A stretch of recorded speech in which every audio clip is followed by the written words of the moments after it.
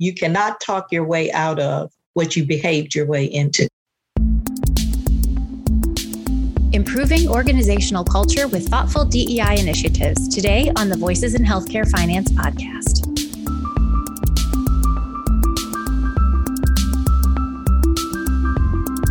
Hello and welcome to the podcast. I'm your host, Erica Grotto, and I'm so thrilled to be back and talking with you all after a bit of a summer hiatus. I have some great guests lined up for upcoming episodes, and we're going to be discussing some really important topics. But first things first. Right now, I'm pleased to tell you that we've brought back Beyond the News, the segment in which we discuss a current event and what it means for the healthcare industry. So let's introduce our brand new Beyond the News team. If you've been listening to our podcast for a while, you already know our senior editor, Nick Hutt. Hey, Nick. Hey, Erica. Great to be back with you. The other half of this dynamic duo is Sean Stack. Hey, Sean, tell us a little bit about yourself. Hi, Erica. Yeah, I just joined HFMA last year, hit the ground running just in time for all the rule season, right? I'm Director of Perspectives and Analysis for HFMA, so one of the policy directors. So happy to be here and join you guys. Awesome. So, Nick and Sean, what's happening in the news this week? Just looking back at this summer, there are so many different big healthcare policy stories for us to choose from. We're going to focus on two in particular: price transparency and surprise billing. With regard to transparency, of course, healthcare providers have had time to adopt the transparency regulations that were implemented back on January 1st. Some of the latest news involves follow-up from regulators in DC looking to ensure that providers are in fact complying with the mandates. A variety of studies over the past 6 months or so have found widespread noncompliance. In response, we've seen that in the 2022 proposed rule for the outpatient prospective payment system, CMS crafted a significant increase to the monetary penalty for noncompliance. So, Sean, what do you make of that? Nick, yeah, penalties for large hospitals could get very expensive if they remain noncompliant. The maximum penalties set to cap at $5,500 per day, based on hospital bed size. So it'll be interesting to see what happens as providers push back on the increased penalty over a regulation that in many areas has remained somewhat hazy in technical guidance. And at times, I'm hearing that hospitals who feel they are 100% compliant are being told they are indeed not meeting 100% of the requirements after random audits are being performed. Right. And that murkiness, for lack of a better term, is one of the things certainly that has rubbed hospitals and health systems the wrong way about this whole regulatory-based transparency push. It also bears mentioning that for anyone who may want to comment on the transparency proposal or any other aspect of the OPPS proposed rule, comments are due on September 17th. And now turning to surprise billing, which in some ways you could say is an extension of the transparency push. As part of the No Surprises Act, the first of several interim final rules was just issued in early July. Sean, it's great to be able to hear from you on this topic in particular because you've been working with the HFMA membership on fleshing out some of these issues. So what insight can you give us there? There are several areas of concern, to be honest with you, with the No Surprises Act and this first installment of the interim final rules. So this is the first installment of probably at least 3 rules that will be coming out in rapid fire this fall, we hope, in order to get it in time for people to get prepared. But providers and HFMA are very concerned that the rule may cause healthcare delays associated with post-stabilization care, non-emergent care. In this area, there's a minimum requirement of a 3-hour wait time after the patient signs the consent form if they want to proceed with medical care. So hospitals are really in a hold pattern for a minimum of 3 to 4 hours in providing that care after the patient decides to move forward. So HFMA and members feel this delay is not in the best interest of patient care. And we hope the agencies will follow CMS's lead as they have set in regards to ABM standards and getting those issued to patients, in the past, because they really follow the same streamlines of no surprises. ABM requirements don't require a delay in care. So we'll definitely be monitoring this whole topic throughout the coming months. You can see content by Sean and me on hfma.org on the blog and news pages, and also showcased in HFMA Daily, which is our member newsletter. Sean, many thanks for your time. And Erica, back to you. Thanks, Nick and Sean, for that update. And listeners, you can hear Beyond the News on every regular episode of this podcast, so be sure to subscribe to continue to get their insights.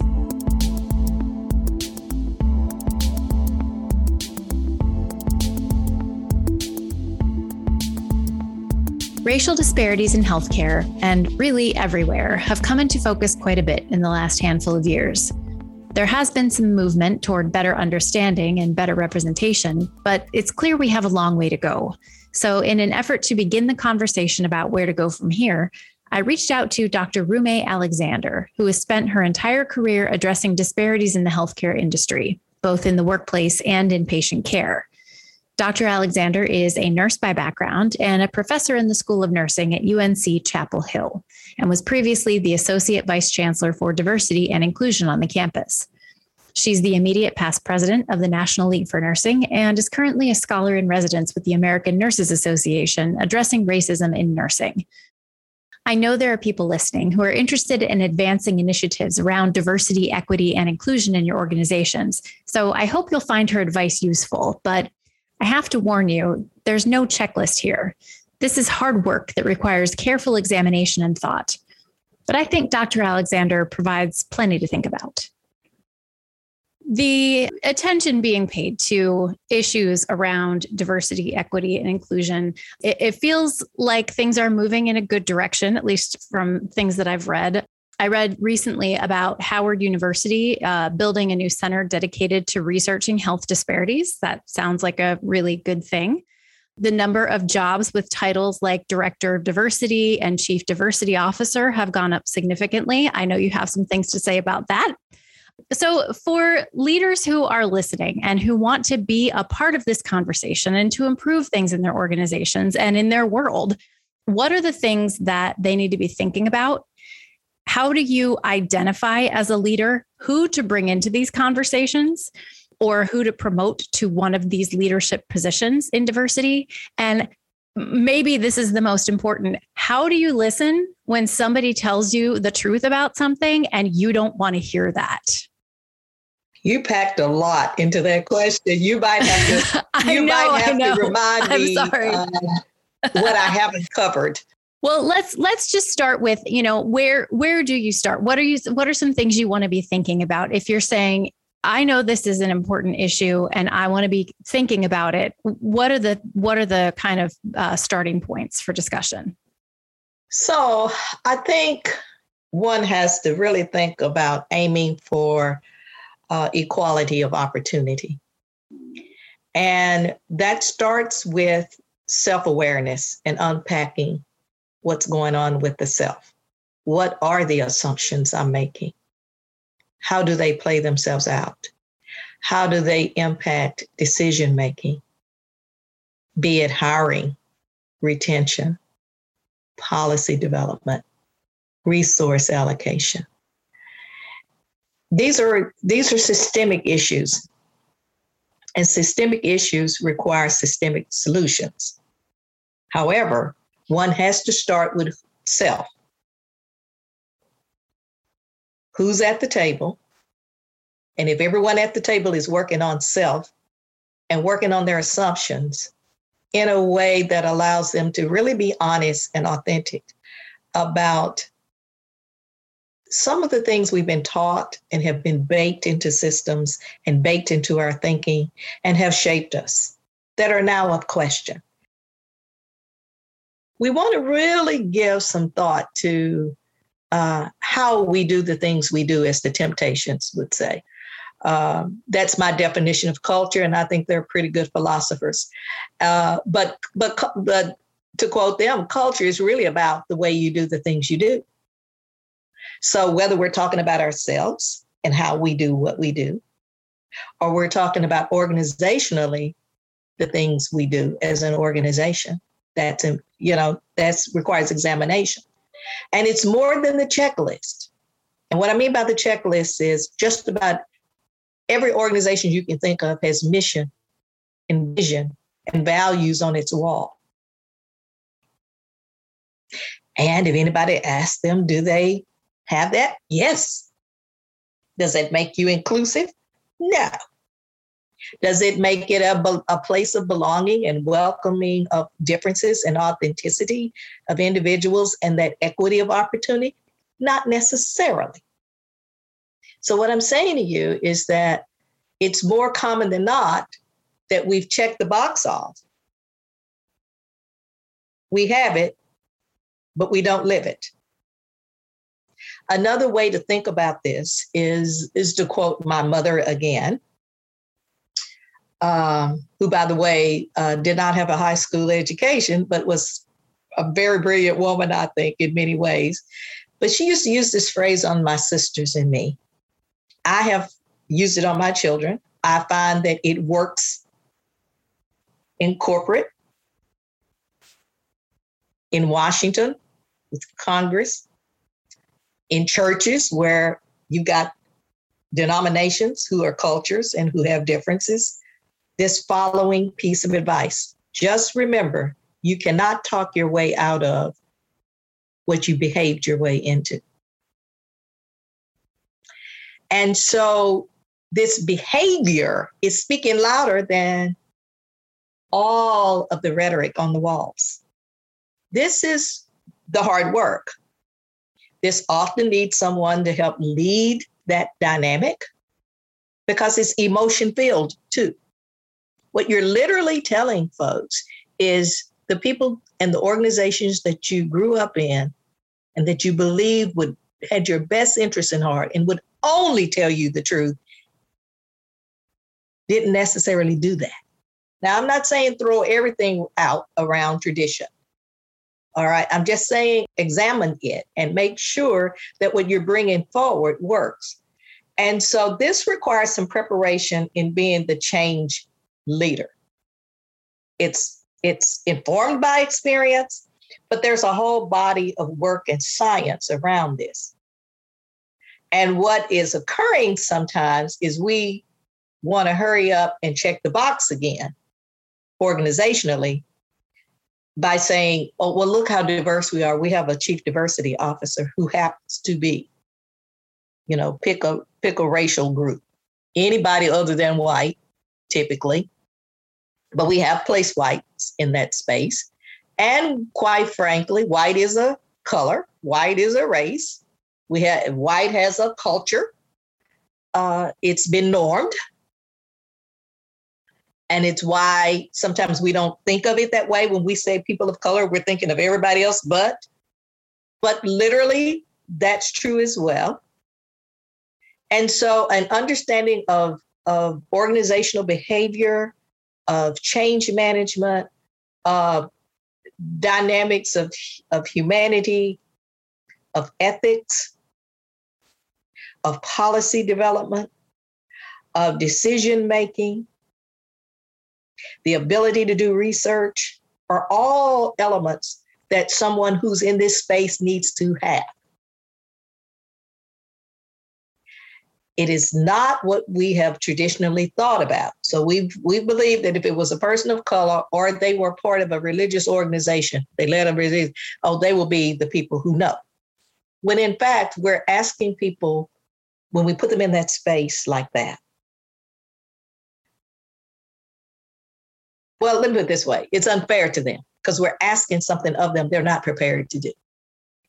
So I would like to take this into the patient room for a moment, because I feel like there are probably people who are listening and saying, wow, I know we have some work to do. I want to do this work. And there are probably, to be fair, some people who are listening and saying, oh, we're fine. We're great. My organization is fantastic. Yes. But yes. I've got some statistics here. Our writer at HFMA, Deb Philippek, reported recently on a study that found that Black patients experience higher rates of hospital-acquired illnesses or injuries related to surgical procedures relative to white patients in the same hospital. That's pretty disturbing. Black women are 3 times more likely to die in childbirth than white women. That is very disturbing. A poll conducted by the Kaiser Family Foundation last fall showed that 25% of Black women reported discrimination in a healthcare setting, 25 compared to 7% of white women. And that percentage is higher for Black women with children. So a lot of what I'm seeing around this discussion and this topic comes back to we should treat everybody equally. And that's kind of the solution that everyone thinks is a solution. And it's clear that's not enough. That's not happening. The numbers tell us that is not what's happening, from not only just feeling discriminated against, but actual outcomes, health outcomes. But we're talking about something that has been part of our culture for hundreds of years. So we're not going to solve this in one conversation. I wish we could, but how can we start to untangle this and realize this really is a problem? This really is something that we need to make creative solutions around, and starting those conversations within our organizations about taking these disparities seriously. So you're right. Those statistics are quite alarming, and they paint quite a picture of what happens under stressful conditions, under baked-in systems that advantage some and disadvantage others, of decisions that place people where they live, play, and worship in very dangerous environments. And that all shows up in our patient care institutions. We've got to remember that all our encounters are cultural encounters, and we're never in the space of not having a cultural encounter, even if everybody in the room looks alike. So in a healthcare setting, what you've got is the patient's culture, the provider's culture, the organization's culture, the state that they live in's culture, and the United States culture. I just named 5 who, with every exchange, bumps into each other. Sometimes it's a good fit, sometimes it's not. You can't always match up person or patient with provider that's from the same race, gender, ethnicity, religion. We can't staff that way because we have a disparity not only in the leadership of our organizations, but in the providers. The ability to even go to school or college to get that kind of training and educational preparation. So what we need to do is equip people for what to do when you're in the space and you're encountering difference that you don't know or understand. And quite frankly, the answer is pretty simple. Since I'm the expert on me, ask me. Rather than assuming you know me and putting an identity on me that's not true, ask me who I am. How do I approach my work? What do I value? What do I have to navigate? Because this idea of treating everybody the same as treating everybody fairly is wrong. And it's wrong because of the assumption. Not everybody starts out at the same place. And we're in the healthcare business. Okay, there's a difference between the business of health and the business of healthcare. If you do the business of healthcare without doing the business of health, you will dehumanize people. And once you dehumanize someone, you can do anything to them. So, yeah, we need to watch our bottom lines, our margins. We need to be financially sound, but not at the expense of inequities of humanity, not at the expense of causing suffering, premature death, of killing innovation of ideas. We got to do both. That's the work. That's the dance. Well, I hope that listening to this has inspired at least a few people to get in and do some of this work. I enjoy talking with you so much because I learned so much just listening. Dr. Alexander, thank you so much for joining me on the podcast today. You're welcome. And I just want to say to everyone, it's not just the work of your Chief Diversity Officer to make inclusion and belonging and health equity possible. It's all hands on deck. It requires all of us. We're all diversity champions.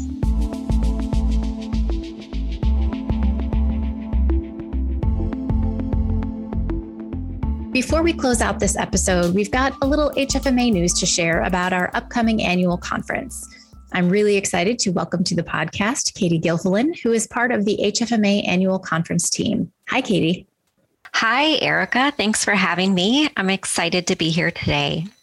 There's a lot happening with our annual conference this year that's new. For one thing, it's taking place in November this year, where it's typically been in the summer, and we're having it in Minneapolis, which is a new place and it's really exciting.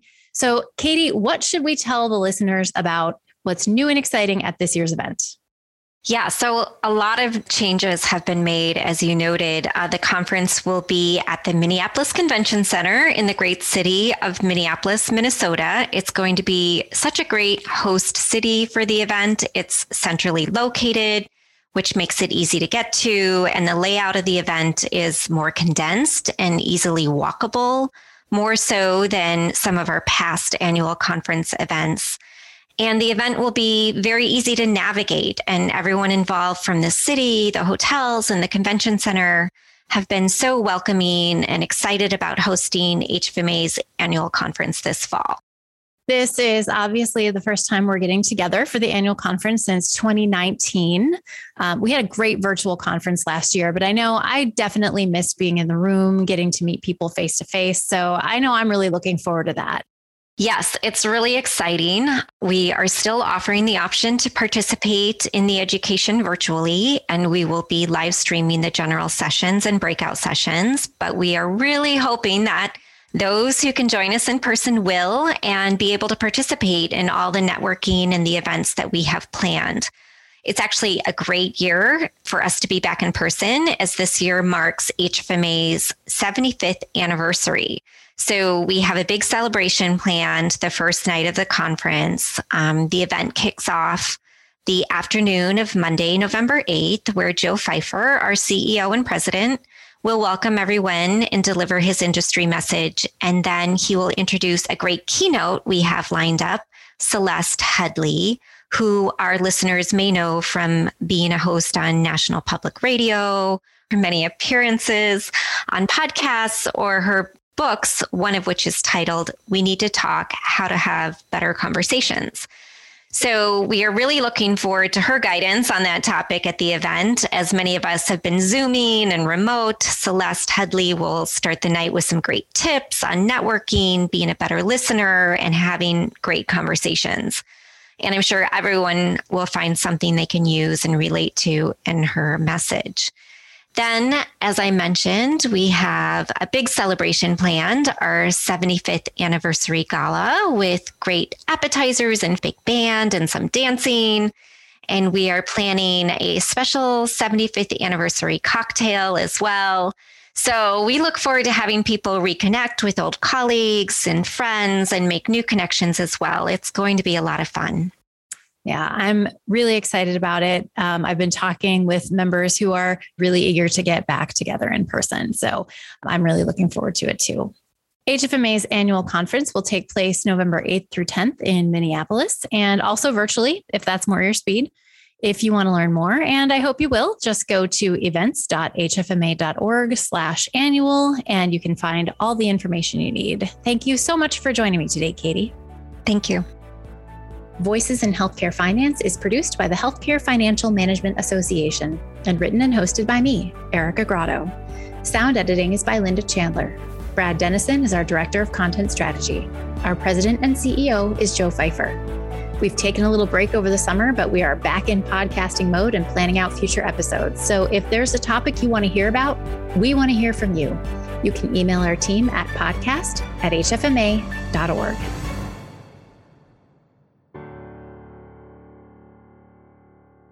Easter egg.